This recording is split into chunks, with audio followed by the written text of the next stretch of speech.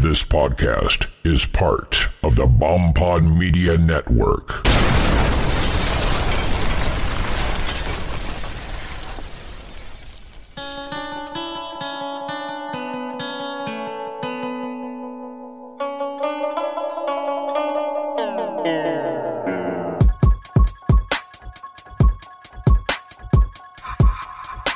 It's about to be a fun ride. Follow along, watch as we slide. Paranormal just hit the lights. Goosebumps all through the night. Mixing just a little bit of twang. That girl sure can't do a thing. Together hillbillies go insane. Laugh so hard it'll hurt your brain. Podcast you won't ever change. These two here, they got the recipe. Sit on back and listen in to some of our darkest mysteries, eh? Welcome to Hillbilly Horror Stories. And now here's your hosts, Jerry and Tracy Polly, and their dog Ninja.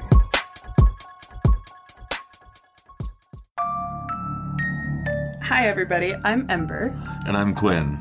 Together we're best friends who happen to be married. Pervy, dark, and full of humor, we come together to bring you the Fiercely Altered Perspective podcast, also known as the FAP Pod. One so good it'll be hard to beat. Coming Friday, March 2nd, 2018. Join us each week as we cover all those creepy topics we secretly enjoy. From true crime to Tinkerbell and every dark, delicious thing in between. Stay tuned at the end of each episode where we'll have a little game of Guess Who. Meaning, we'll give you a description for the following week's episode that will require you to do a little bit of armchair investigation to uncover who or what we will be covering. So join us on our social media where we will keep the details moist until our release. Oh, God. No. We can be found on Twitter, Facebook, and Instagram at the FAP Pod. And be sure to join our Facebook group, the official FAP Pod group, for discussions and sneak peeks. We're busting down the door so you can see things from our perspective, and we hope you stick around to tell us yours. Until then, keep your eyes open and your palms soft. See you in March. Hard to beat. Back in my day, hillbillies kept their stories to themselves. Nowadays, you've got the Hillbilly Horror Stories podcast with your host, Jerry Polly, and his wife, Tracy, who, between you and me, definitely has a face for radio.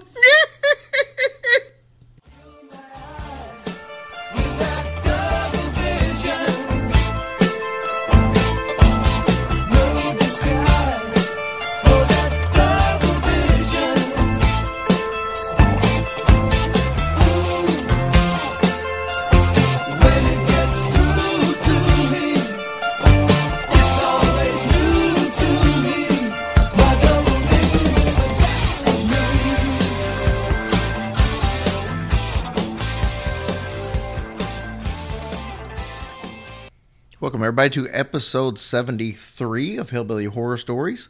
We are getting impressively close to that 100th episode. I know, and I that's say hard that, to but believe. it's like 6 months away.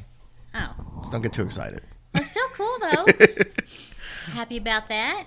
I want to wish everybody a happy new year. This is one of the few holidays that actually everybody around the world, for the most part, I guess Chinese have like the Chinese New Year and stuff, so maybe not everybody. So forget I said that. Happy New Year's to most What are you people. rambling about? I don't know. Happy New Year's Eve, and we just want you all to have a blessed, happy 2018, and thank you for making our 2017 the most awesome year ever. Yes, we greatly appreciate all of that. Yes, we sure do, and if you guys go out tonight, please be safe, enjoy yourself, but be safe.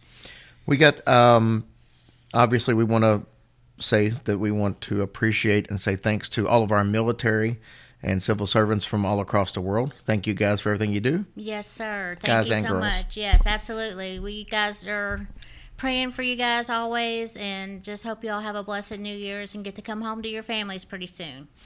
Do a couple of quick shout outs for our Patreon supporters and for our, start off with our iTunes reviews. Tracy, if you want to do that. Sure. We had one from Super Movie Guy. Thank you, doll. Mella Mells, Tia07, Sarah Gresh 10.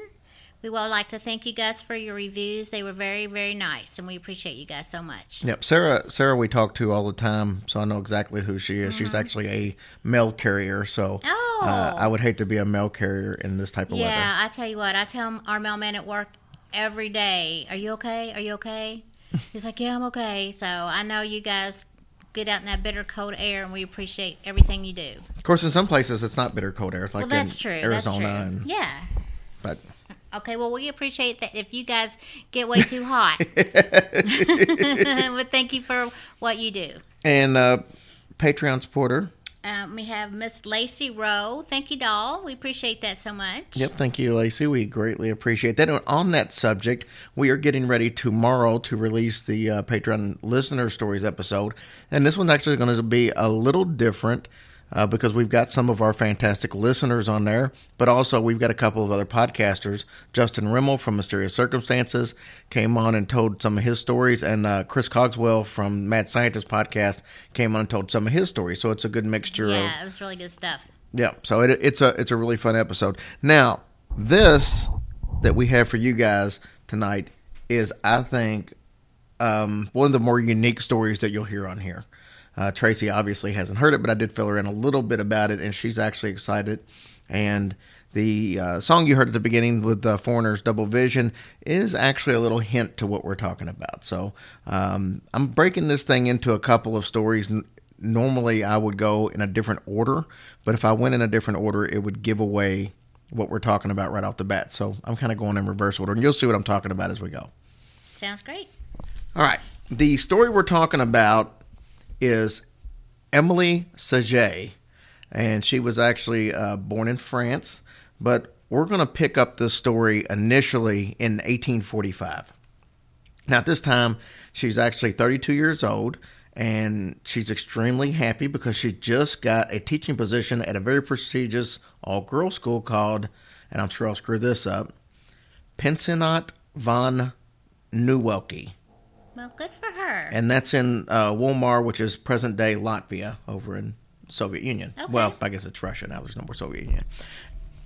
So the funny thing about her is that she had 19 teaching positions in the last 16 years. Why? That's Well, a lot. Well, that's a very good question. So first of all, we'll tell you that she was an excellent teacher. All of her students loved her. All of the staff loved her, and they loved working with her. Her resume was impeccable, and she was very kind and patient. So why did she go through 19 jobs in 16 years? Well, I mean, I don't know. That's an awful lot of switching. Well, Emily had a very unique ability, or we're going to say phenomena about her. And we're actually going to start this story in an incident that happened in the same time that we just talked about at this school. And this story was actually told by 13-year-old Julie von Gudenstrub. She was the daughter of an aristocrat there, so she came from money, and she was very well known, or her dad was very well known in the area. And she told the story to author Robert Dale Owen. Here's what happened that first caused alarm. This teacher was in a class of 13 students, right? And she's at the chalkboard, and to all the students' amazement, as she's writing on the chalkboard, an exact double appeared right beside her of the teacher. So now there's two of them standing right there. And all the kids saw her. All the kids saw her. The double actually copied every single movement that Emily made. And the only difference was the fact that Emily had chalk in her hand and her double had zero chalk Oh, wow. in her hand. That is insane. Then there was another occasion while Emily was actually seen at the diner's table, and her double appeared right behind her. And she mimicked everything that Emily was doing, Yeah. except she didn't have any eating utensils. So it's almost exactly the same. She was eating with her fingers. Yeah. Now, the teachers actually, they started to observe this, but it didn't appear that any of the children were startled Afraid by of it or it. afraid Yeah. of her. So they just didn't worry about it. They just let her go on with it. Yeah, they probably didn't want to make a big scene about it or anything, Right, I because then don't- it might have scared the kids. I don't know how you could make a big scene. When you see something like that, that's that. But, you know, I don't see how you just dismiss something like that. But Emily's double had actually started beginning to take a life of its own. It started to appear all around the school at different locations. even locations where Emily wasn't. Oh. It's like sometimes a very good distance away from her. Oh, she ventured out on her own, Yeah. did she? So she actually would appear in different locations.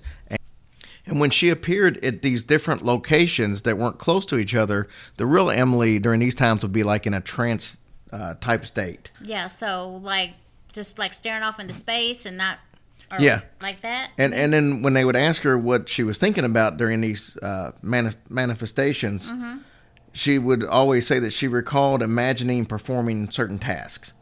And these were the exact same actions that her spectral image was actually doing at the time when people saw her. So she kind of knew it or felt it, but it was almost like what she was imagining she was making happen. Oh, that's cool. Yeah.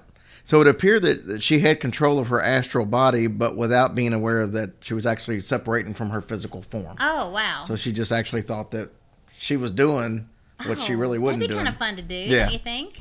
So it gives new meaning to the term when people say, well, I can't be two places at once. Bullshit. Yeah. Because In your Emily face. did it. You just proved it wrong. On another occasion, there was a class of 42 students, and they were actually being taught a sewing and embroidery lesson. So they're sitting in there, and she wasn't teaching the class. She was just Like in but monitoring or but there something. was a teacher that was taking the class, and she had gotten up out of her seat to go help a student. Well, when she did, Emily walked in, and Emily sat in her chair that the teacher had just gotten up from.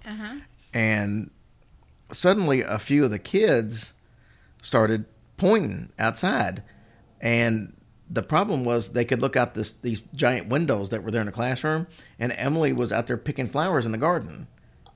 And they're like, okay, she's out there picking flowers in the garden, but she's sitting right here in this classroom. Dang. And so then they noticed that the double in the chair was sitting absolutely motionless. She wasn't moving. She wasn't doing anything. She was just there. So I wonder if that freaked the kids out a little. Well, it kind of did because with Emily being on the outside and wandering around, what they did notice, would be a little different to think about. So Emily, when they first noticed her, she wasn't in the room because they had seen her before. She was out there picking flowers. Yeah. But she's at normal speed, okay? Well, then Emily, the double, walks in and sits down, and the Emily that was outside was all of a sudden like more lethargic. She was out there and doing stuff, but it was almost like she had been slowed down. Oh. You see what I'm saying? No, I do. I just don't understand how. Well, yeah, that's confusing. So this time, two of the kids, I guess it's because you can't really split your energy. So if when she made her double, her energy was taken away. Yeah, that makes sense though. So this time though, the two of the more courageous students, they got up and they walked over to the double that was sitting in the chair, and they decided that they were looking at it and they're like, she resembles Emily in every single aspect. But she still wasn't moving. No, she still wasn't moving. One of the girls reached out to try to touch her, but her hand went through the body. And she later said that it felt like the stuff that cobwebs are made of. Ooh, now see, that's gross. That'd be cool though. I'd like to do that. So then, right after they stuck their hand in, the apparition, it slowly started disappearing. Oh, no way. And then once it disappeared, Emily outside all of a sudden sped back up and was back to her normal self. Wow, that is creepy. Now, at this point, it's going to be kind of important to point out that Emily never saw her double. Everybody saw it but Everybody her? saw it but her. Which is actually, as you'll see as we get later in the show, that's probably a good thing.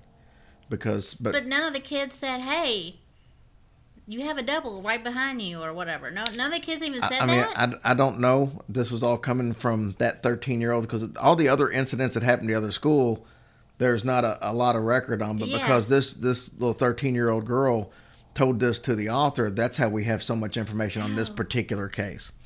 So as time went on, her double was actually seen throughout the school. They just got used to seeing it, and sometimes it looked like a real person, and then sometimes it just looked more like a ghostly and kind of shimmery. So, one teacher actually shared a room with them because like staying there, they all lived there too. So the teachers lived on the premises as well. Oh, I didn't know. Yeah. I didn't know that. So her and another teacher were actually roommates. And the teacher said that there were several nights where she witnessed a moving phosphorescence that was like, would either arise from her body while she was sleeping and just kind of sit there, or it would hover near it. So that lady also saw her at the school. Oh, I yeah. guess. Yeah, she was another teacher at the school, but she was also a roommate of hers. So they slept in the same place. Emily would say that at these times, she was actually dreaming of seeing herself stare at her own image in like a dream landscape. Like wherever she was, it was like this beautiful place. So she did recall seeing herself, but not like the teacher who saw her. And eventually reports of all this strange phenomena started getting back to the kids' parents. Yeah. And even though the kids weren't, really bothered by it, which still I can't wrap my head around. Yeah, that is pretty weird that didn't bother them. The parents were wrapped around it. And keep in mind, this is, you're talking mid-1800s, and the teachers, the parents would just assume that there was some kind of supernatural dabblings, which was... Maybe they thought she was a witch. Yeah, something of that nature. But they obviously thought something supernatural was going on involving her, and that's... So that's why she had so many jobs? That's why she had so many... This was happening every school she had ever been at. Oh, poor thing. And they didn't have so like good. they didn't have like Monster.com or anything to place your resumes on, or the internet where they could just check stuff. So she was able to just go to different places. Yeah, but that's such a shame. Until it happened again, and she'd had to leave. So that had to be so. Yeah. So the parents started complaining to the headmistress of the school, and although there wasn't really any immediate action taken, they just kind of blew it off. Just because Emily was such a great teacher, but parents began starting to remove their children from the school. Now, see, I don't... And once that starts happening, yeah, then you've got a situation where you're forcing the hand. She's got to do something. So the headmistress didn't really have much of a choice but to let Emily go. Emily, once again, she packed her bags, got on a stagecoach, and dejectedly left Walmart. So, kind of sad. And annoying. That has to be so annoying for her. Oh, without a doubt. So she moved in with her sister-in-law. What? But wait. Okay, so you said she never knew, but... Did they tell her why she got fired? She knows. Oh, she did. She knows. She just never saw it. Oh. And we're going to get into, when we talk about her earlier life, you'll hear a little more about it. But she moved in with her sister-in-law and her sister, because her sister actually lived fairly close to there. But she moved in her sister-in-law, and her sister-in-law had a bunch of kids. And whenever her people who used to work with her and stuff would come by, because she still kept close ties with these people, even though she wasn't employed there, they all still liked her and became friends with her. Well, that's good. And they would come by and see her, and the kids would proudly tell that whoever was visiting that they had 2 Aunt Emilys. Oh. So that's and you know what? And she was such a nice person. It was probably like a blessing, though, that they have 2. You know what I'm saying? If it's going to be a ghost or whatever, at least she was nice. And yeah, they don't have a ton of information on what happened after that, but I mean, well, that's a like shame for her, though. I mean, she was a young, pretty woman with a gift, and just to be tossed away like that. I mean, that had to be heartbreaking for her, I'm sure. So let's go back to Emily's early years. Okay.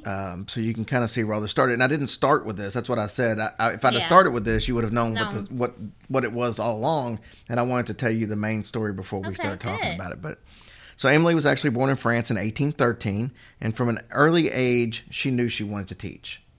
So that right off the bat was something she liked doing. She was easygoing, but she was somewhat withdrawn as a child. She didn't have a lot of kids, which are friends, which probably made sense. She never played with all the other kids in the village. She basically just hung by herself. And most people assumed that she had a twin because the 2 would often be seen walking down the street together. So even as a kid, people would see 2 of her walking down the street. One was transparent, wasn't it? Well, sometimes it was, sometimes it wasn't. Oh. Because remember that in the story of the school, they said sometimes it appeared real and sometimes it wouldn't. What confused all the people in the town, though, is the fact that they saw the 2 sisters walking with each other. They seemed to be totally unaware of each other, but would eerily mimic each other's actions. That is so weird. Yeah, that's what I was thinking, too. So Emily's family was very much aware of all this strange phenomena surrounding their youngest daughter, but they kept quiet about it because people in those parts were very superstitious and talk of unholies going on would probably ruin their very successful bakery that they had. Oh, they had a bakery? Yeah. Mm-hmm. It was the Saget Household Bakery. But it was doing very well, and they didn't Yeah. want to take a chance on doing that. So they kept her home a lot, and they brought in a tutor from another town to teach her, which is probably where her love of teaching came Yeah. in. Her siblings would actually pretty quite used to seeing two Emilys walking around the house. They would see her double and going through the motions of either doing housework or while the real Emily was actually like laying down somewhere. So, hey, if you can get some work out of it. Oh, no kidding. But they said that also during this time, Emily would be in a daze, much the same as what we heard later. While they Right. saw this double out doing housework or whatever, which I don't know if any housework actually got done, or if it's like, does she have a fake broom and she's sweeping and the dust and dirt's just staying there, or Hey, or the that's a good dishes, question. so I don't know. That'd be cool, though, just be laying chilling while your ghostly figure's doing all the work. But as a kid, when they asked her, like when she was in one of those days, is what were you thinking about during these times? She said she just couldn't remember anything. As she got older, she started being able to put that together, but as a kid, she didn't know. Yeah. So that's Emily's story, which I think is completely fascinating. It is. I mean, I can't even imagine. I think it would be kind of fun, but for her, apparently it just wasn't. And it just made her, dream not really come true all the way like she wanted to. I mean, yeah, she got to start, teaching and stuff, but I mean, that just had to be so annoying having to move from place to place to place. And know you're so good at something and yeah, it's out of your control. And it is out of your control. And those parents just needed to get the heck over it, what they needed to do. Well, I think it would be tough in the 1850s, like you said. There was so much people that, like you said, superstitions and stuff like that it would be hard to think back then. I mean, if you saw that today in 2017, there would be some major concerns. So you can imagine in the 1840s. What kind of thought process Well, I people mean, would I be guess going that's through. true, since the way it was back in those days was people ready to hang you because they think you're a witch and all that stuff. Right, all Just- because your cow got sick. Yeah, So somebody I had to mean, be responsible I just for think it. it's a shame that she was such a great teacher that gone to waste. So obviously, we're talking about doppelgangers. Everybody's heard the phrase. Some people don't really know what it is. Most people, when you say, "Hey, I saw my doppelganger," they think you mean somebody who looks a lot like you. Because you've all heard it 1,000 times. "Oh, we saw somebody look just like you," or Yeah. "You've got a twin running around somewhere." But that's not really what a doppelganger is. Oh, I seriously get that all the time. Like, seriously. Yeah, a doppelganger is actually more like what we just talked about. Yeah. It's a spiritual astral projection of the body or something of that nature, another version of you that's appearing to you. And some people claim that it could be from being from two different planes of existence, crossing over, that type of thing. But I thought it would be cool to actually talk about doppelgangers and give some Yeah. reasons and some other famous accounts, because there are some other famous accounts of doppelgangers Good. out there, some of which will probably surprise our listeners. So according to legend, doppelgangers are paranormal duplicates of the real person. And doppelganger actually comes from the German word meaning double walker. Double walker. Yep. Interesting. Didn't know that. They can manifest in several different ways. You can actually see them out of the corner of your eye, or walking down the road, or standing behind you in a mirror, which is not really all that good to do. And we're going to get into why it's not good to see Oh. your own doppelganger. Uh-oh. But mostly it's believed that a person can't actually see, they can't see their own doppelganger. And like I said, if you do see one, it's supposed to be a sign of death or tragedy Oh, my coming. gosh. Now I wish I had known that. Yeah, so you don't want to see your own at I all. ain't looking. Usually, though, it manifests to other people in a completely different destination.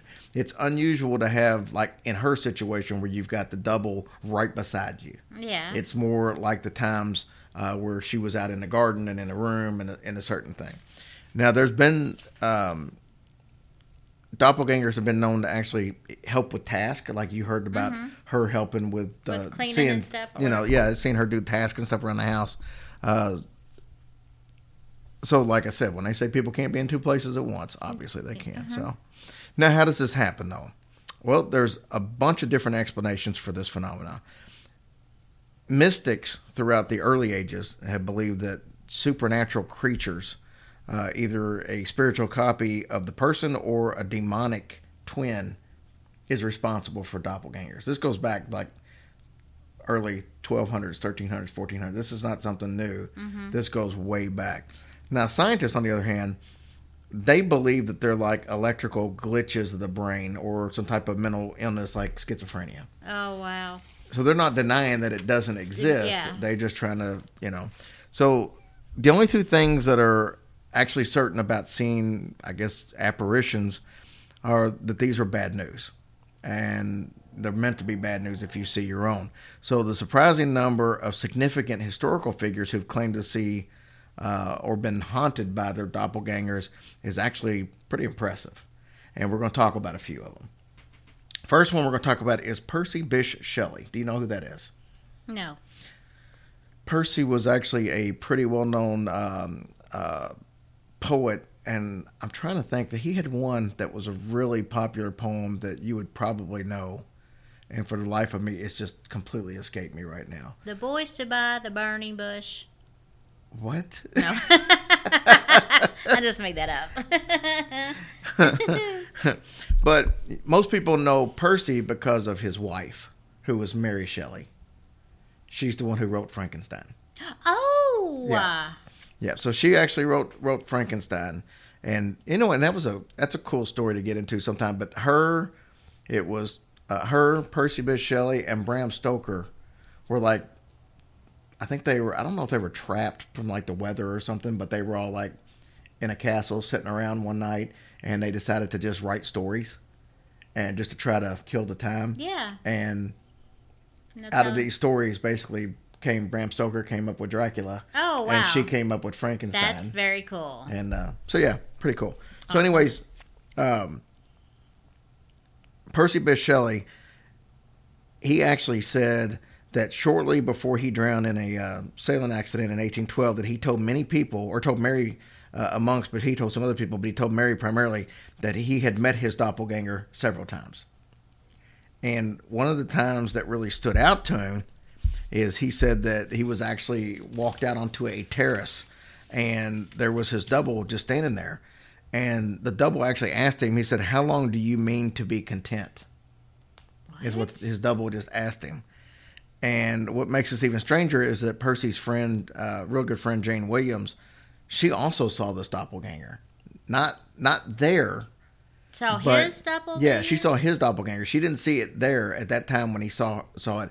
But where she lived at, there was a street in front of her house that Percy would actually walk, on a regular basis.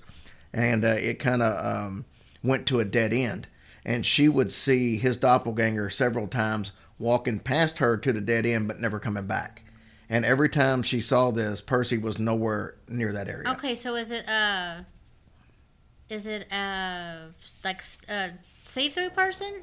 Or that's why I'm saying that. Well, I can't imagine. I can't imagine most people are seeing it as a see-through person, or they would say it seemed like a ghost or something. I would say that all these people, for the most part, unless they say different, they're seeing them as a real person. Oh. But she just knew Percy wasn't there.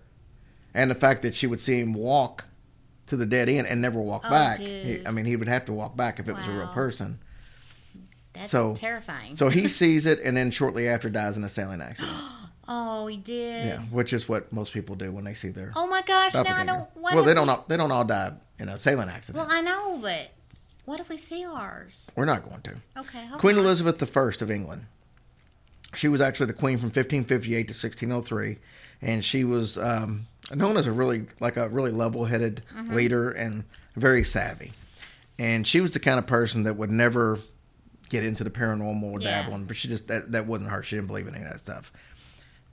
What makes this story kind of scary is that she claimed to have witnessed her doppelganger lying motionless on her bed. Like she walked in, it was just laying there. She said it was like a corpse that was laid out for a funeral. Wow. And that would have been easy enough for people to say, well, you know what? It's a very stressful job. She's getting up there in age. And they could have probably played it off there, except for the fact that she died shortly after seeing her double. So wow, like real shortly? I think within like a couple weeks. Oh my gosh. Yeah. Okay, so the one that I really want to touch on, because this is probably the more famous one, Abraham Lincoln. Abraham Lincoln was very open about his belief in the paranormal. Oh, Oh, he was. Yeah, he was really open about it. Now, he didn't come out like on a platform of president, and talk about it, but to everybody that knew him on a personal level and personal conversations he would talk about it all the time. Now, according to Abraham Lincoln himself, this came out of his mouth. He had experienced his own paranormal activity, and on one night, it was the night that he got elected, the very first time, the night of the election. He was at home, he was resting on the couch, and he just happened to kind of glance over into the mirror that he had, and he saw his own image, except he had two faces. So when he looked at it, it was, he could see him, and then he could see an image right next to him of another head. So it was like he had two heads, but he said the other head was like very ghostly and pale. So it scared him. And he jumped up from the couch real quick, and the image in the mirror disappeared. So he sat back down, and there it was again. Well, he was scared, obviously, but his wife, Mary Todd Lincoln, was terrified because she was convinced that this was bad news because that's what everybody had always heard. She assumed that two faces meant that he would be elected for a second term, but wouldn't survive because the second Lincoln face looked like death. Yeah. Well, Lincoln would look in the mirror every time he would sit down. Every time. And only one other time did he see the doppelganger. Mm-hmm. And then it just kind of disappeared and he didn't see it again. But Mary was probably right in her assumption because he was reelected for a second term, and obviously he didn't make it through his second term because he was assassinated. What? That is the craziest shit I've ever heard. And there was all kinds of other stories. Those were just the ones that Catherine the Great. Well, maybe it's his wife's fault because she made him go to that stupid thing. Yeah, maybe that's what it was. Maybe she harped on him. Hey, let's go see a play tonight. And he's like, I'm tired. I don't really want to. Let's go see it. It'd be good for you. Bam. So, but wow, that's amazing. To see. No, I was going to say something bad. I'm not going to say it. Never mind. Oh, now I was waiting for a joke to come out of your mouth eventually. No. Okay, don't say it. This will be controversy. So that's the story we got on doppelgangers. Wow, I would love to know who all has done that and seen that. Like I said, Catherine the Great was one of them. There was a couple other famous German authors and stuff that I didn't really know. I knew the name, but didn't really know. But yeah, it's just crazy what all happens in this universe. Isn't that crazy? It is, and that's why I have a hard time believing that somebody says, "Oh, I don't believe in none of that stuff." How can you not believe in it? No, how can you not? Seriously. I mean, there's I think, in my opinion, there's proof of ghosts, there's proof of aliens. I don't know if there's proof of Bigfoot, but I mean, there's enough people seen something where something's got to be out there. Yeah, they've seen something. And aliens are so cute. Yeah, that's what they are. They do. All right, I never did answer that anal probe question for about 500 shows back. Yeah, there is no anal probe question. Okay. My HMO covers that.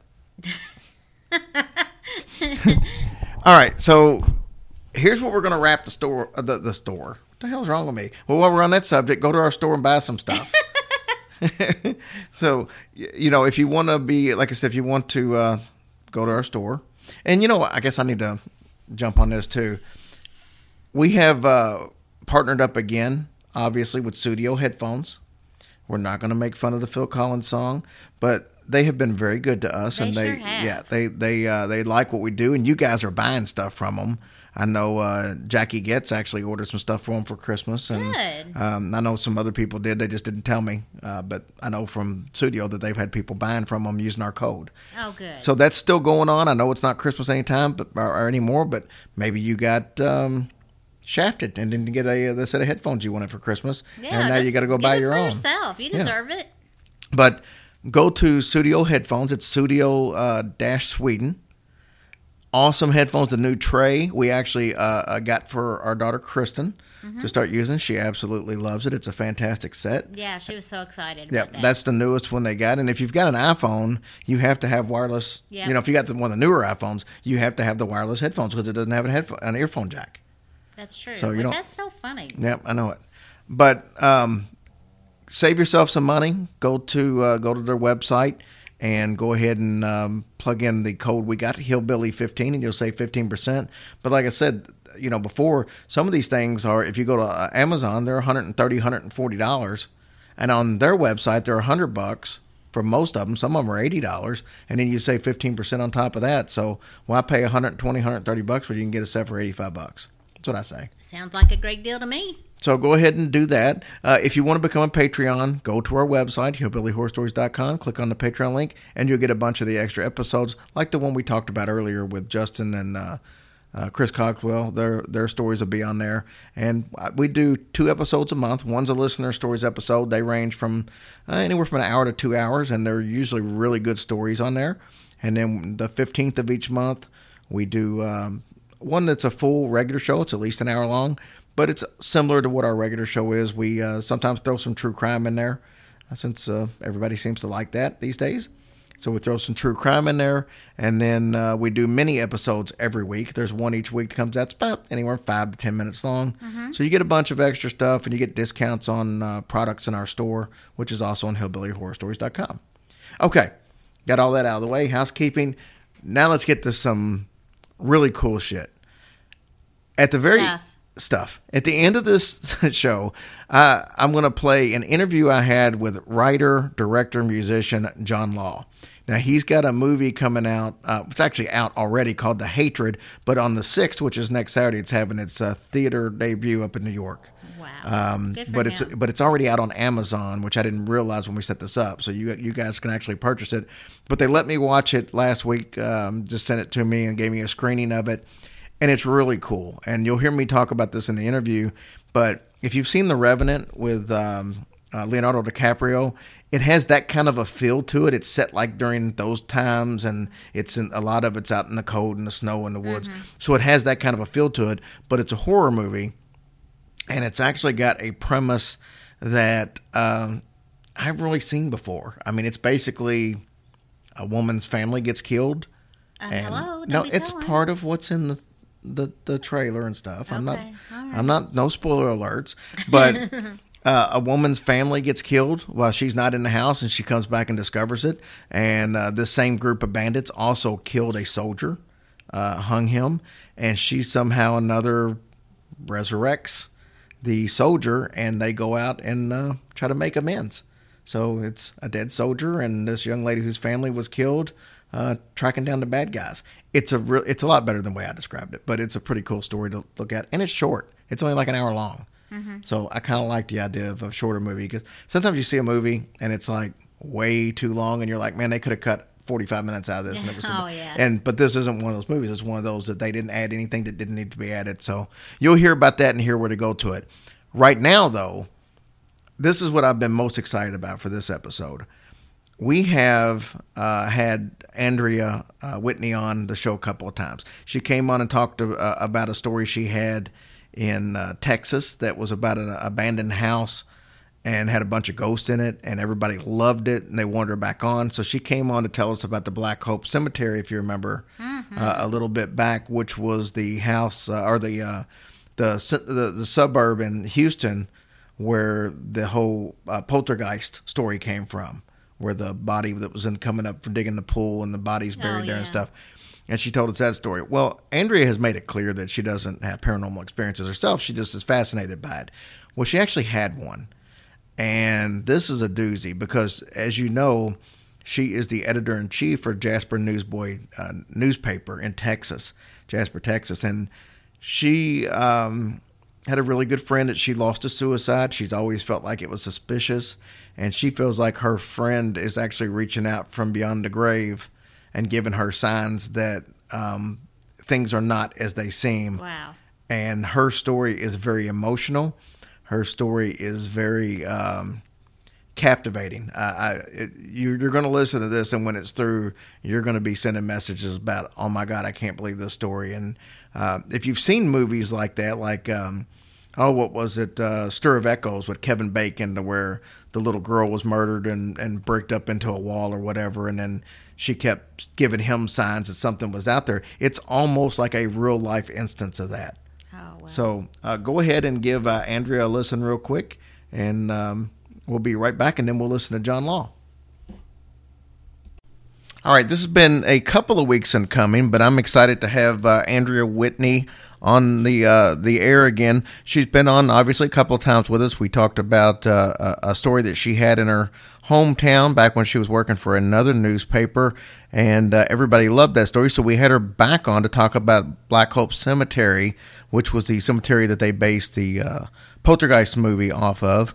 And the funny thing when talking with Andrea, who was actually the editor-in-chief with the Jasper Newsboy newspaper in Jasper, Texas, is that in all the conversations we've had, the one thing she's made it clear of is that she's never really had any paranormal occurrences herself.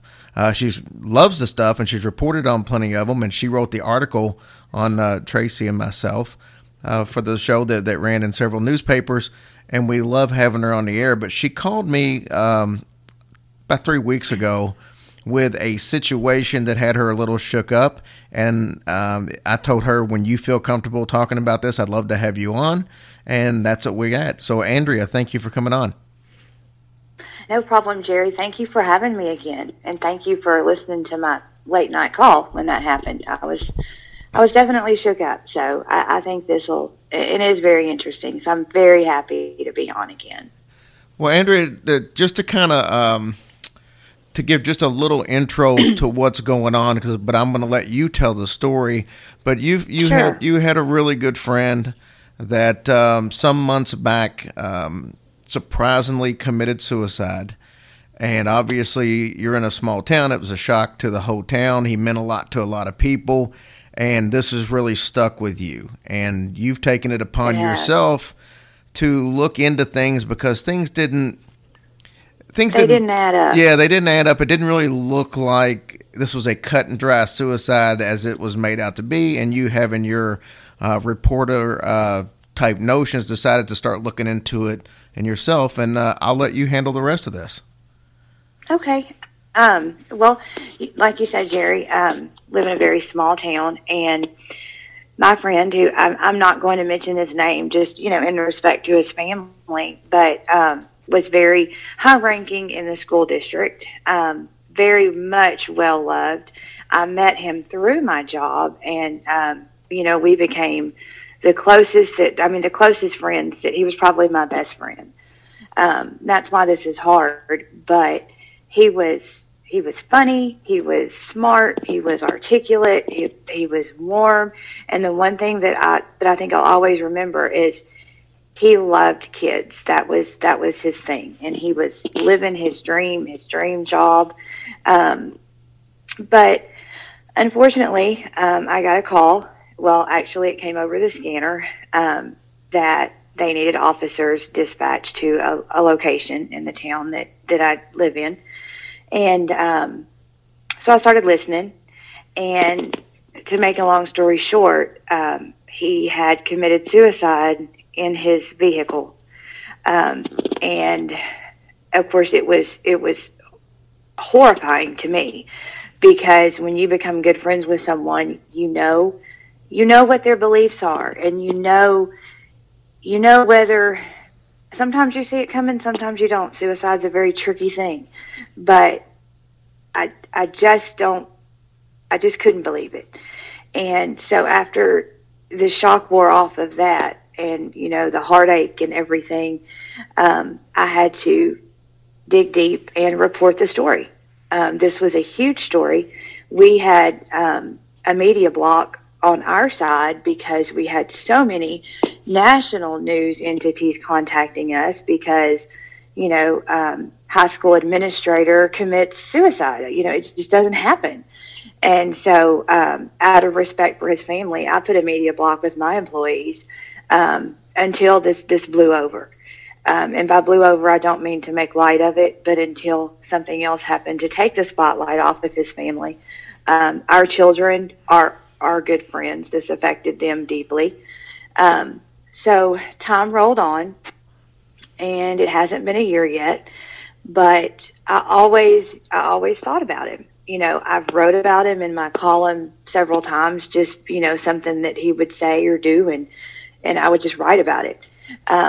And so to get to what initiated that call between Jerry and I woke up. It was in the early morning hours. my phone was ringing, and I have an iPhone, and I keep my phone by my bed all the time because when you're a journalist, that's just what you do. But surprisingly enough, we don't get late night phone calls. It's a small town. It doesn't happen. So initially, you bolt out of bed, you sit up. The first thing that you think is something's wrong with my family. And I look down at the phone, and keep in mind that this all transpired between a number of seconds. But in my mind, it's slow motion.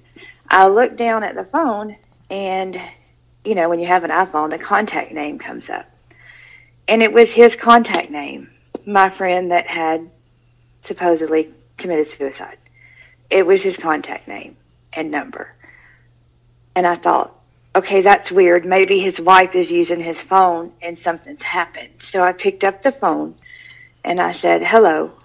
And I heard a voice saying, are you there? Are you there? And I didn't say anything at first, and it was almost like someone was, it was like in a gravelly tunnel almost is what it sounded like. And I didn't say anything, and then I heard again, are you there, Lee? My middle name is Lee, and there are very few people that call me that. My family does, and very, very close friends, because I hate that name. But he said Lee. And when he said Lee, I knew, or in my mind, I think it was him.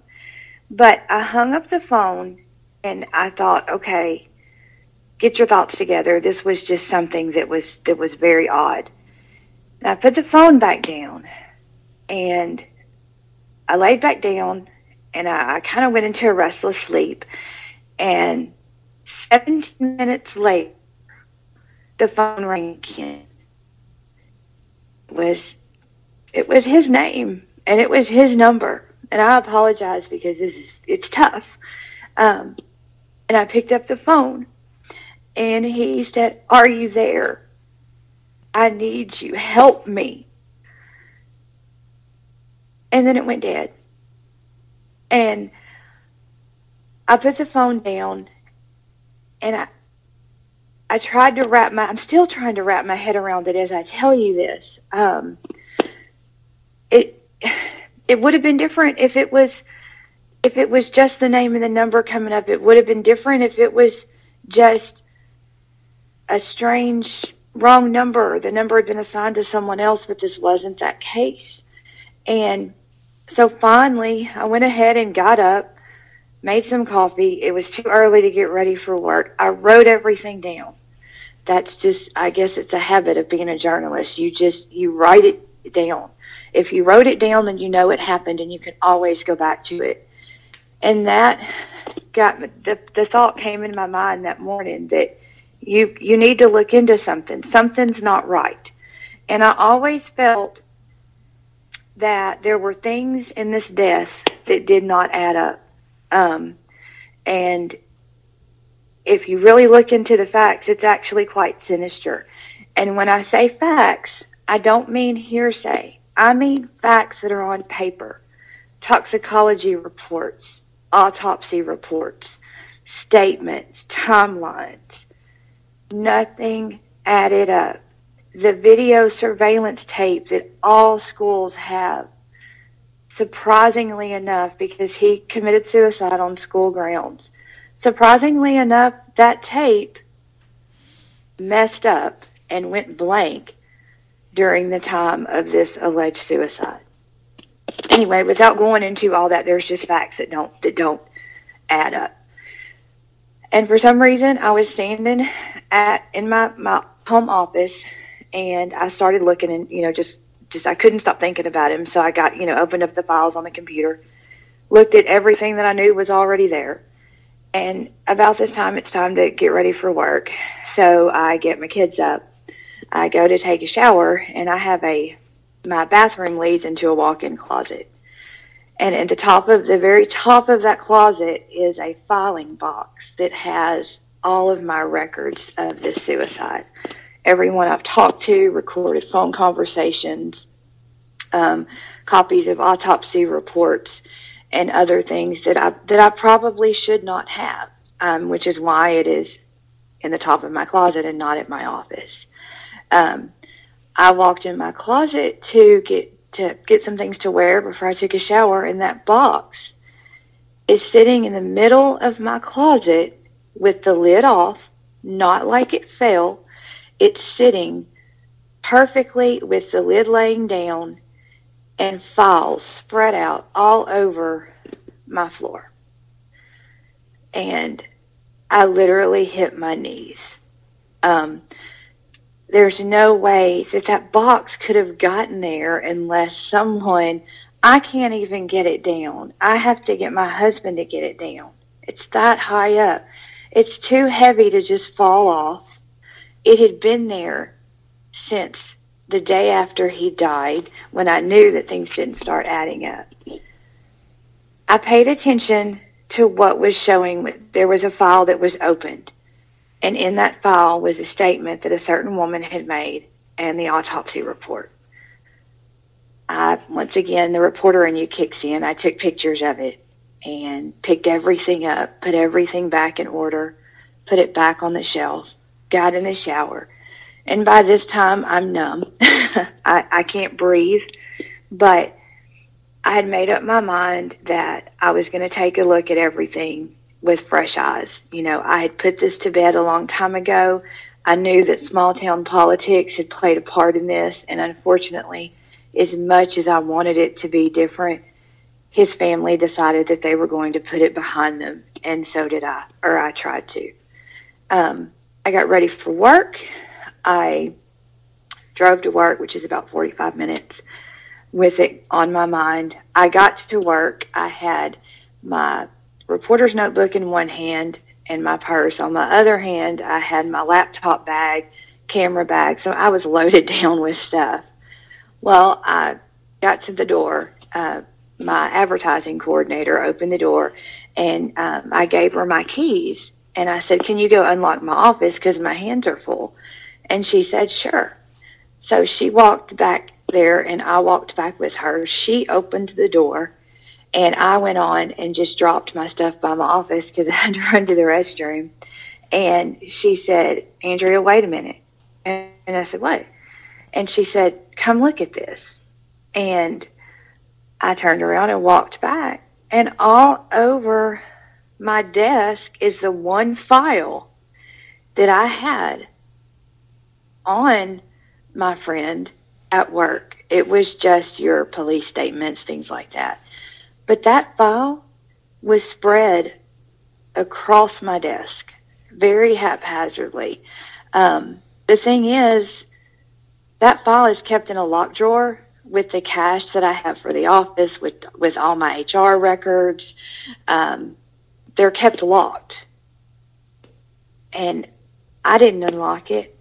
I lock my drawer every day before I leave. I didn't unlock my office. My coworker did. I don't know how it got there. I don't. And the funny thing is that when I went to open the drawer, it was still locked. It was locked. Nothing else had been messed with. Nothing. I also tried to call my friend's cell phone who had supposedly committed suicide, and just on the offhand that maybe someone did have that number, and it was disconnected. I'm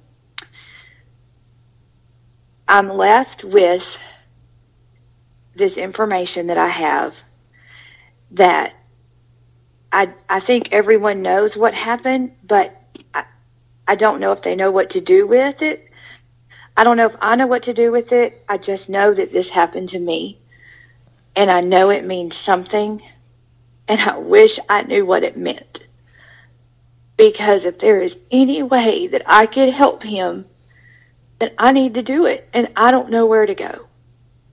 And once again, I apologize for getting upset, but if you could have been there and experienced what I experienced, I'm someone who does not. I report on this stuff all day long, every day. I love it. But I don't know how to react when it happens to me. And that's where I'm at. and that's what happened. So maybe I know it's a sign, but I've looked over every possible thing, and the only thing I know to do is to keep his memory alive, to keep his name fresh, to make people feel uncomfortable about this, because I'm not the only one. I'm not. When I called you, Jerry, that day or night, I don't even remember if it was night or day. It was night. Everything blurred. Go ahead. It was night. I figured so. Everything blurred together, and you know, you guys out there, you know, Jerry becomes, even just in the podcast world, if all you've done is listen to Hillbilly Horror Stories, you will know that Jerry becomes your friend very quickly, and Tracy takes you in a virtual hug just from being there. Well, I've had, you know, the pleasure and the ability and the grace of being able to become friends with both of them. And I think one reason I'm drawn to you, Jerry, is that you remind me so much of him. And when this happened, you were the only one that I knew to call. And like you always do, you answer the call. But I just felt like this story needed to get out there. I did not start it with the precursor of I'm Not Crazy, but I think this story will stand on its own. I do. And anybody, there are going to be people out there that doubt me. There may be some people out there that can put this together that are going to be upset that I told this story. But that's my job, and that's what I do. And for some reason, I believe that he contacted me. And I hope, as scary as it is that maybe he'll do it again to give me some more direction. And whatever that direction may be, I'll take it. Let me ask you this. So, sure. And I know when this first took place, and I don't mean this incident, I mean when the actual a death occurred. Yes. I felt actually honored that within the first couple of days, you actually contacted me just to talk. And yes, I did. And you know, considering the fact that we've known each other really a short time, and it was basically through the podcast, that was an honor for me that you felt like that out of everybody you have in your life, that I was a call that you made to try to just talk. So that means a lot to me that you would put that kind of trust and faith into me to be able to help you through a tough situation, even if it's just listening. Well, I mean, I knew that you would help me sort it out, and I knew that you would help me. Okay, you know, we know you're sad, we know you're upset, but let's focus. You know, let's sort this out. Let's do what we do. And you still, you know, were there and kind enough, and that means a lot to me. But on the objective, I needed someone objective. I needed someone. I think I really wanted you to say, Andrea, it was a bad dream, but it wasn't. It wasn't. And, you know, I just appreciate you listening to me that night. I'm sure that I was beside myself. I hope that I haven't bored the listeners with the emotional side of things, but when you're that close to someone and they are taken from you, and I mean the words taken literally, I do not believe for an instant that he committed suicide. I don't. And I have had community leaders come to me and say, you need to pack it up and go home. You're getting too close. And to me, when they do that, they're hiding something. But it is so much harder in a small town to get the truth and to get facts. It's hard in any town, but when you have a small town that belongs to, and I'm not talking about Jasper, I'm talking about Kirbyville. Kirbyville is there are some great people. It's a wonderful place, but small town politics play such a huge role in everything that goes on there. And Jasper is just 15 miles away, and it is a little bigger, but it's a world away from Kirbyville. And I just feel there was no 911 call made. when they found him, they didn't call 911. They called the mayor. I mean, the mayor whose son is the school board president. It just goes on and on. And I'm in no way implicating those two at all. I am not. But I just feel that there were things that were done that shouldn't have been done. And I know I won't get into details because you told me these in private, and if you haven't mentioned them, you may not want to mention. But I know you said there was definitely some ways that the crime scene was handled that was inappropriate. Mm-hmm. There were, how do I do this? I don't want into too much detail. And your true crime buffs and your CSI buffs will probably put this together. But there should have been things on his body, on the wound. If it would have been done at close range, there should have been some markers there that would have let you know. I took the autopsy report to 2 physicians, and they both said something's not right. Didn't you also say there was a situation with like a window that was down and it had been raining, so there would have been no reason for the window to be down, and things look like when he... Go ahead. No, I was going to say, things look like that it might have happened from the opposite side of the vehicle or something from what it really, should have happened in and things like that.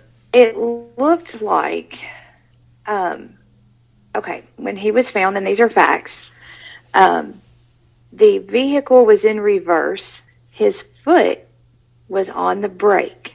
The emergency brake was not on. If someone is going to, and I hate to go into such graphic detail, but if someone is going to put a pistol, small caliber, up to their temple on the right-hand side and shoot themselves, shouldn't there have been something on that driver's side window? Shouldn't it have shattered the glass? Shouldn't there have been blood? Something? I mean, nothing adds up, but yet the passenger side window was down. And the tape says it all, but that tape is gone. Yeah, you said during that time that this would have taken place, there was video of him actually going to the vehicle, I believe what you said, but then after that there was no video. There was video of him going. Go ahead, Jerry, I'm sorry. No, I'm just reiterating what you said, that there's video of him going there, but then after that the video just disappeared and then came back on after the fact. Right, exactly, after the fact, way after the fact. The vehicle was moved before the crime scene was secured. And I say crime scene because any death, any law enforcement agent will tell you when there is a death, natural, suicide, or homicide, they treat them all as a crime scene until they can rule out the other two. So, I mean, I'll bring up something else, and we can cut this if it's not something that I can talk about. But I know there was an incident at a meeting at the school which supposedly led to all this. And the story that was put out that supposedly led to this becoming a bad situation was something that, after you spoke to his wife, actually was something that happened 2 years ago that had already been resolved. So that didn't make sense either. No, it had happened 2 years prior, and it had been, they had put it behind them, and this actually had been dealt with on a school board level and put away and put to bed. And it had been dealt with on a personal level between he and his wife. But why drag all this back up? I mean, it's not, it's not a reason to end your life by any means. I just, I do ask for your listeners, because when you think about it, the Hillbilly Horror Story family is kind of one big family. And I would ask, your readers to please not, dig up and try to contact the school and, if they put it together and this and that, because I don't want to get in any type of trouble, but yet I want this to be out. Does that make sense at all? I guess that leads me to my next question is, where do you go from here? I mean, if this is this something that you would have the ability to pursue if you so wanted to, if there was enough facts to be able to do, or is this something you feel like you're going to have to eventually let go unless just a bombshell gets dropped in your lap? my gut feeling is to go ahead. My gut feeling is Jerry, that I'm missing something. There is some piece to this puzzle that's out there that I'm missing. And so the only reason that I have not pursued it further is because his family opted to drop any case that they might have been pursuing against the district. And I understand why. She has to move on at some point.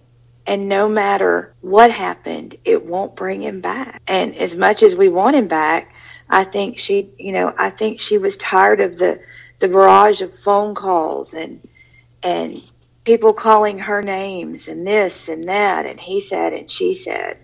But he didn't come to her in the middle of the night with a phone call. Or maybe he did. I don't know. But I know he came to me. So there's something that I'm missing. And I think I have it, Jerry. I think I've got it. I just haven't seen it. Well, I mean, that's, I wish you the best of luck in what you're trying to accomplish here, because I know it's got to be nerve-wracking. I mean, we've all seen we've all seen those movies like Stir of Echoes, where somebody comes from the past, from past the grave to lead hints to solve the crime. But you've actually got a real life situation like that on your hands. This isn't Hollywood. This is life. This is life. This is real. This is, all the makeup taken off. This is not the pretty little girl calling her friend and say, oh, this is kind of creepy. This was me in the middle of the night, ugly crying on the phone with you, sobbing and trying to make something of something that I don't understand. There may be a time that I do have to let it go, but I just always am looking. Does that make sense? Yep. And I think I'll find it. I don't know what the answer will be, but I'll find it. So, and I may never know for sure what happened. And keep in mind, I may be totally off. It may have been a clean, I hate the word clean for suicide, but I'm just not ready. Not when other law enforcement agencies outside the community, agents from their departments have said, I don't know why it's not being dealt with as a homicide. I mean, higher ups, FBI, Texas Rangers. Normally those guys are brought in, especially when it's any type of question. But they do, unless it's internal, they have to be invited in. And I think the town just wanted to put it to rest. The school today is totally different. I pulled my daughters out of that school because I was not going to have them going to a school who I feel as administration has hid something. And my children didn't feel comfortable going to school there either. So I don't know. If the listeners out there, email me, Facebook message me, contact Jerry if you don't mind. If you can think of anything, I'm at a loss. But on the paranormal side of things, I wanted to bring this to light to let people know that out of the blue, something like this can happen and it will change your life completely. And any inkling that I ever had to be a, quote, healthy skeptic, which I think we all should be, but any inkling of disbelief was put completely out the window when that happened. Well, Andrea, we appreciate you coming on and sharing this. I know it was very difficult, and that's why it's taken... I just hope I didn't bore everybody. I'm sorry if I went a little off kilter there. I'm sure nobody was bored by this, trust me. I think it's going to be helpful to a lot of people. And, like I said, I hope that you find what you're looking for, even if it's just that inner peace to be able to move on. Well, thank you. I appreciate that. I do. Dear, I love you, and I'll talk to you soon. Okay, love you too. Now, tell me that's not some creepy stuff. It is very creepy, but good for you, honey, trying to get this thing solved for your friend. Yeah, I can't imagine feeling like, that's got to feel like you got like the weight of the world on you to just have something reach out like that and feel like that there's something needs to be done. I mean, I guess you feel like that his family deserves the answers, but they do. But at the same time, if they've kind of dropped it, I mean, I mean, I guess at some point, like you said, you got to move on. But Well, I say keep on plugging at it because he's obviously trying to tell you something. So. Yep, I agree. All right. That's a story that's going to be hard to follow, but it is what it is. So let's go ahead and listen to this interview I did with John Law. Everything that I say in this interview, I 100% meant. So, I'm not just gushing because we've got a writer and director on. I genuinely love the movie, and I think you guys would like it too. If you get a chance to go to Amazon, then get it. Go ahead, and I think you'll enjoy it. And if you do, send me a message and let me know. And if you don't, I don't want to hear from you.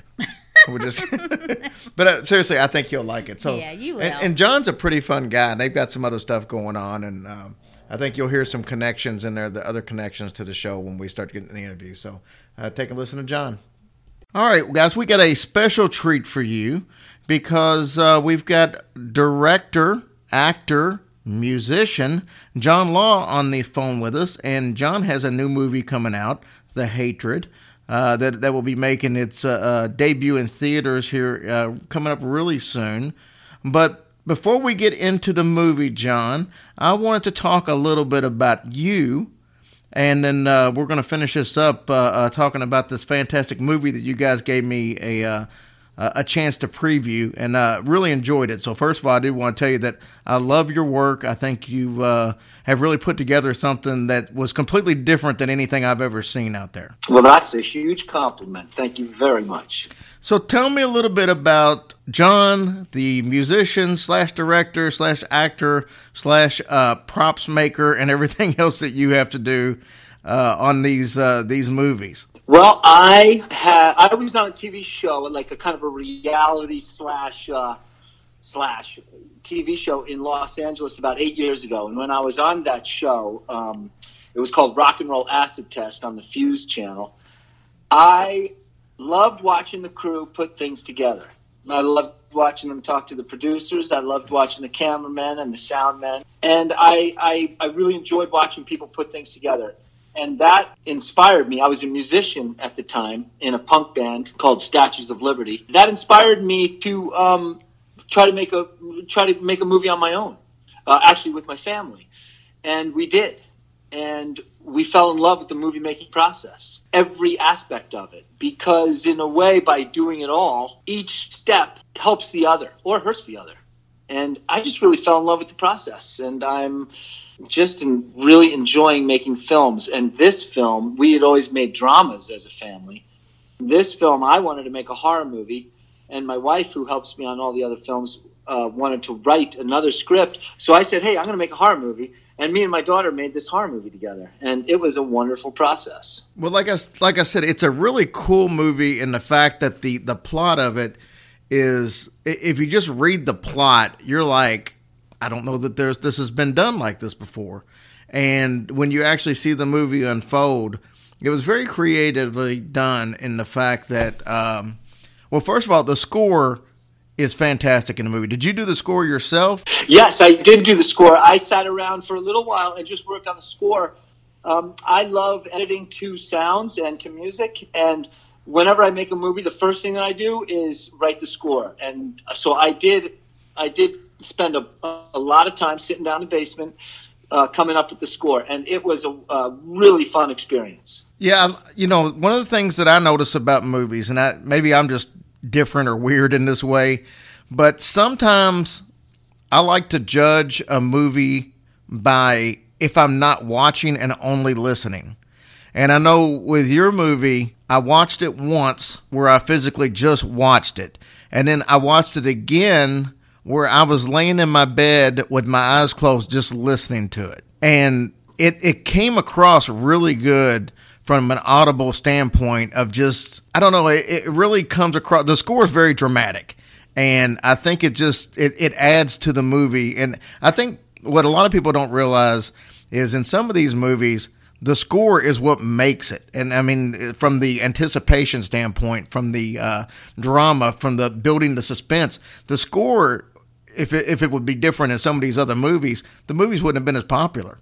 You take the original Jaws, or you take, you know, John Carpenter whipping up what he thought was basically just something quick to add to the movie. Halloween wouldn't have been the same without that score and that Michael Myers theme song. And I think in a movie like what you did, not to say I'm comparing the score to those movies, but I think your score definitely adds way more to your movie than what people initially would think until they just dissect it like I did.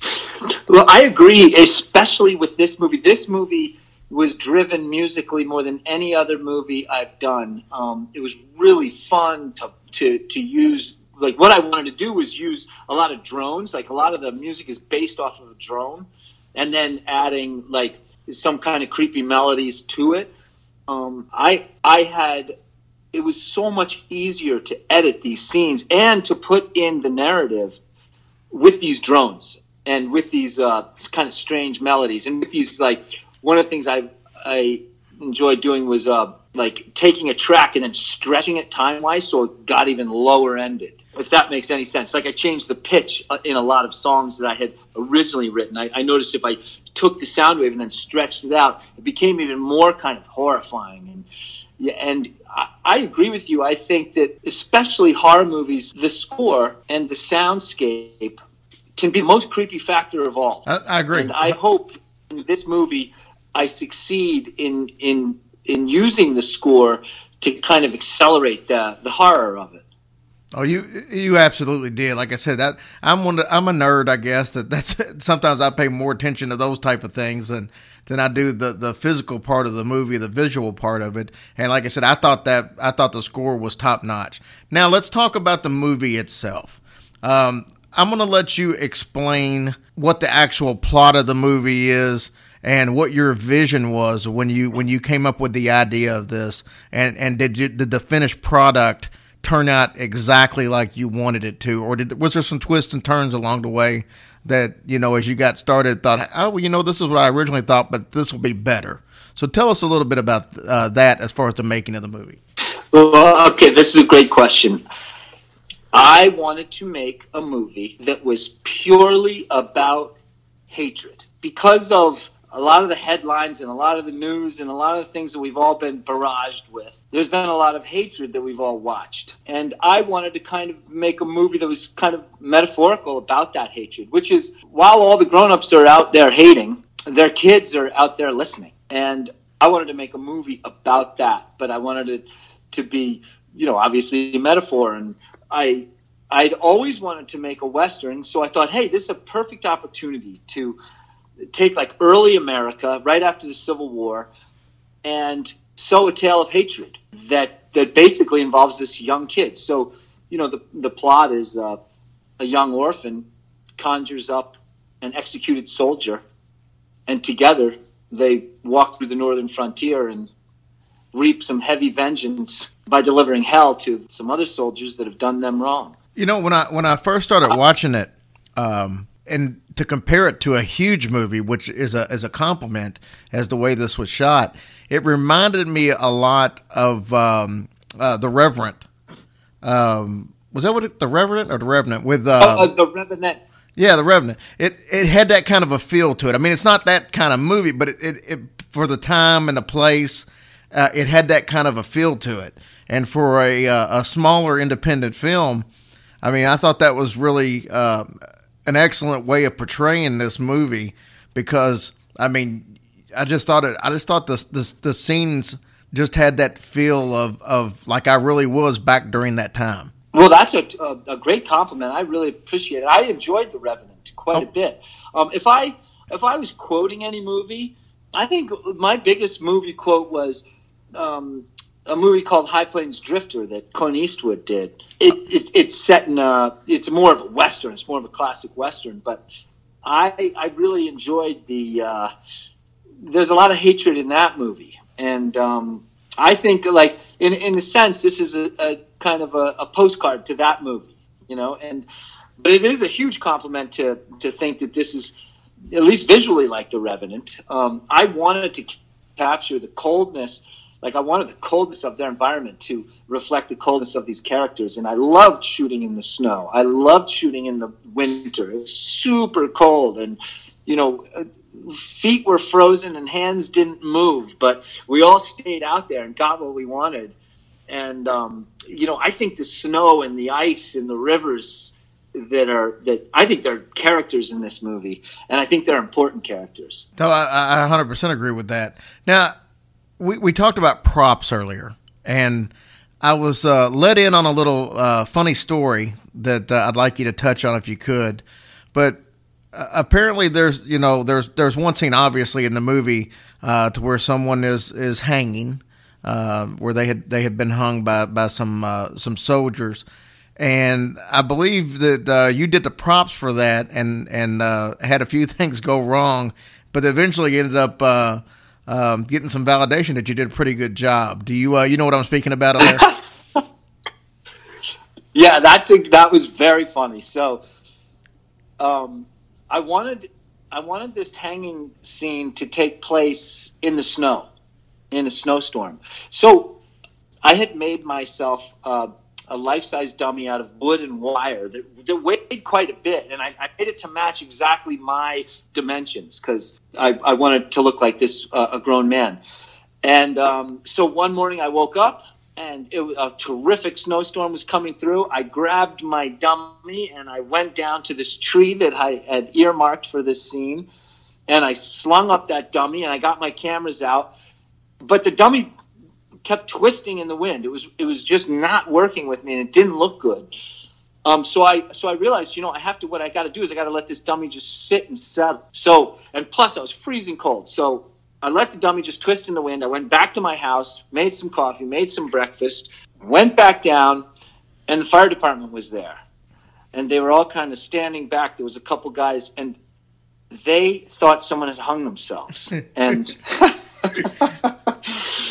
and obviously that made me, first scared, but then very happy. And they felt a little pissed off, and then they started to relax a little, and we all got to have a laugh over it. But it was both nerve-wracking and redeeming at the same time. Pretty funny stuff. And this dummy really looked good. Boy, it looked good.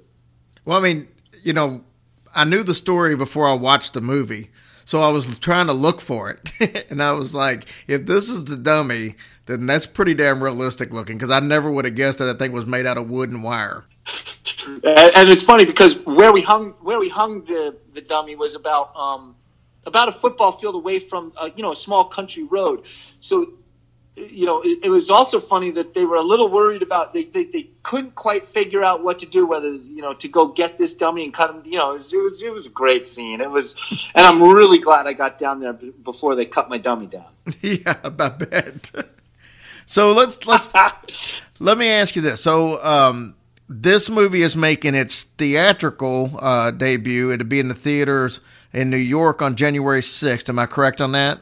Yes, that's our opening, January 6th at Anthology Film Archives Building. Awesome. Beautiful theater. We're really excited about it. Really excited. So you've got this movie that actually is available to the listeners today, though, isn't it? It absolutely is. So, one of the things we learned from our other movies is there's a lot of ways to get your product out there. You can go through distributors. You can, go through movie houses. But one of the things we realized was that you could go through yourself, and you could enjoy the process and work with people that you wanted to work with and have venues that you wanted to. You could have a lot of control in the process, basically, of getting eyes on the product. So this is available on Amazon, and it's available now. We're really excited about it. So far, it's getting a terrific reception. It's a sweet little compact movie, which is what we wanted, and we are working with Blue DeGaulier on a prequel. So that's exciting too. When you watch this movie, if you watch it on Amazon, you'll quickly see that it lends itself to more stories. It's not something that just has a beginning and an end. In fact, it's a little endless, and I think that's what the beauty of this myth is. And I'm really excited to be working with Blue DeGaulier because he's perfect for extending this myth and showing the depth of this myth, and bringing in some fun emotions to these characters, because within hatred there's bravado, there's vengeance, there's sadness, there's so many human elements to hatred. And when the viewer watches the movie, they'll understand what I'm talking about. There's something that continues the hatred, and they'll see that when they see the movie. It's a lot of fun.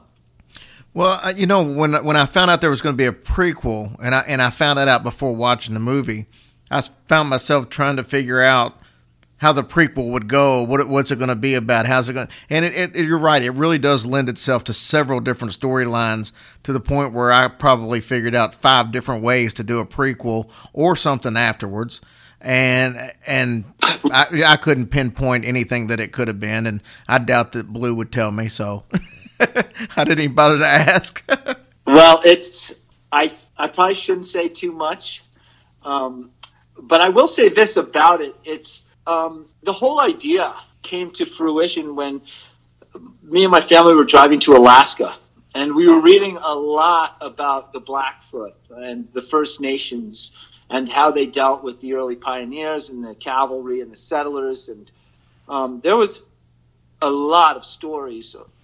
And this is where this idea came to fruition, and basically that's where we're going to go with the prequel. Is we're going to examine that, and we're going to tell that story, and that's that's a sad, brutal, but important story to tell, and I think it's going to be interesting to spin that one, and I'm looking forward to shooting it, and I'm looking forward to everything about it, and I love the way Blue writes, so I just think it's going to be a terrific tale. And I like the mythic quality. What I really love about doing this movie, The Hatred, is there's a mythic kind of quality to it. It's like one of the things I loved about The Omen is the reference to religion and like idolatry, that kind of black magic. It's a celebration of those ideas and the belief in that. No, I could definitely see that, and I'm excited to see what the prequel brings. And our listeners out there, we're talking about Blue. You guys may not know immediately who Blue is, but he's done some movies. But he's also one of the main writers of Hillbilly Horror Show, which you guys have been accustomed to hearing from us on our Twitter feeds and stuff like that. So this guy has a knack for putting together some quality stuff. And I can see why you're excited to work with him, because he really is a talented man when it comes to this side of the business. Absolutely. So let me ask you this. We're going to wrap this thing up. How can the listeners out there learn more about the movie? Where can they see the trailer at? We've posted it on our website, but if they want to go to somewhere else, I'm sure you probably have a website for the movie. Tell them how they can find out more about this film. Well, actually, the best place to follow us is we have a Facebook page, and we're on IMDb. And just The Hatred. It's if you look on Facebook, it's a poster of a young kid walking in the snow with a red "The Hatred." It's a very iconic looking poster. We got a lot of action over there, and that's the best place to kind of follow what we're doing. We have an Instagram, which is adams.family.films, where we're also doing everything. And there's a Twitter account. So we're out there, and we're going for it, and we'd love to talk with you, answer any questions you have, and this is a lot of fun, and we're always looking for ideas and feedback. So if you want to join us, we'd love to hear from you. Well, John, we'll place some links on our Facebook page, and that way people will help find. Like I said, we posted earlier in the week the trailer, so people can check it out.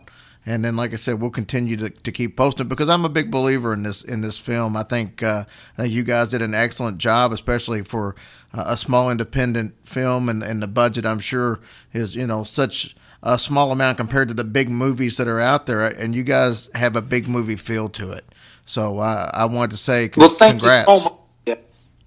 thank you for your support and thank you for your feedback. And, it's great talking with you about it. And it's great talking with someone who watches a movie and listens to a movie. That's the real joy from my point of view.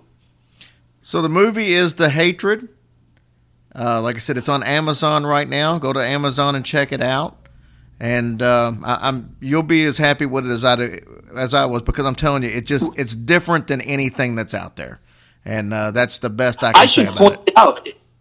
I'm sorry, I should point out, if you don't mind, that there's actually, believe it or not, when I started making The Hatred, there was no IMDb page of another Hatred, but there is actually another Hatred movie too.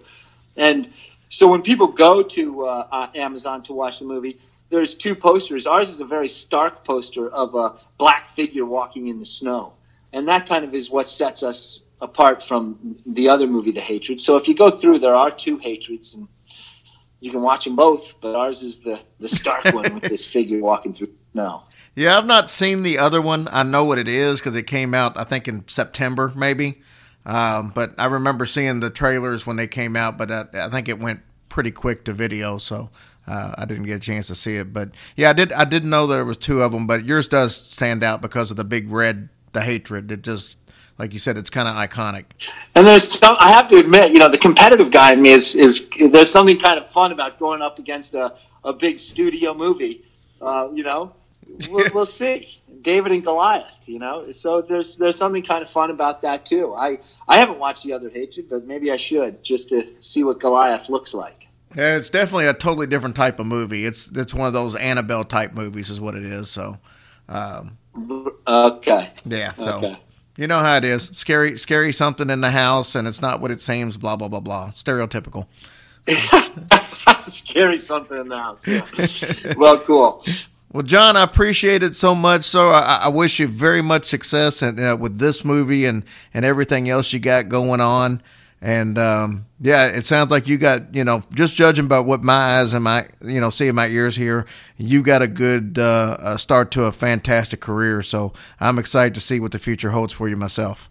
Thanks, Jerry. Thanks for having me on your show. And I look forward to meeting you in person one day soon. No problem, sir. Thank you so much. Okay, rock and roll. See, he seems like a fun guy to just hang with. Of course. I would love to hang. And like I said, our buddies from Hillbilly Horror Show, who we've partnered up with a lot, they actually, Blue, who actually is one of the main writers for them, he's working on a prequel to this, and he's a very Blue's very talented. He does a lot of different stuff, so I can't wait to see that. He's excited about it. I know I talked to him the other day, and he said that he's got a lot of good things as far as idea-wise going for that movie. So very cool. Well, guys, that puts the wraps on this version of Hillbilly Horror Stories. Once again, you've made a lot of dreams come true for us this year. I kind of almost hate to see this year end, but at the same time, I know there are tons of great things going to happen next year. So I'm ready to just move ahead. And thank you, guys. Yeah, thank you all so much for your support this year. And to all the great friends we have met and made, we are just so blessed and happy hopefully we can continue on next year and have 1,000 more friends. So that would be great. And in August, I think it's August 10th to the 12th, but it's on our page. We posted it everywhere. We will be in New Orleans, Louisiana for Powder and Love Podcast Festival. Yeah, I'm excited about that. Get my beads on. Yeah, that will not happen. But that's being brought by Jeremy Collins' group, the podcast we listen to. He's helping us set that up, and yeah, we're excited that they asked us to be a part of it, and we're anxious to meet a lot of people. I know, I'm so anxious. So yeah, it's going to be fun. But yeah, we're gonna be there, and I'll post the website so people can buy tickets and stuff ahead of time. But plan on being there in August, and we'll meet up with you guys then. All right, sounds like a good party waiting to happen. And I'm going to bring this up before people start sending negative emails. But at the beginning of the show, at the intros, one of our listeners actually, and he ran this by us in person last week, so we were well aware of what this was going to say. But the little hillbilly intro that made the comment about Tracy having a face for radio, that was just done in good fun. She heard it beforehand. She was fine with it while we played it. But yeah, James is a good listener, and him and his wife just had a baby here in the last week. Gorgeous baby. Yeah, and so that was done out of fun, and it was just hey, you got to be able to laugh at yourself. Oh, and yeah, shoot, girl, I know I got it going on. Come on now. So, no, I'm just kidding. but yeah, so that was done out of fun. So if anybody hears that please. It was it's all good. It's no big deal. So we love you guys, and we'll see you next week. Happy New Year.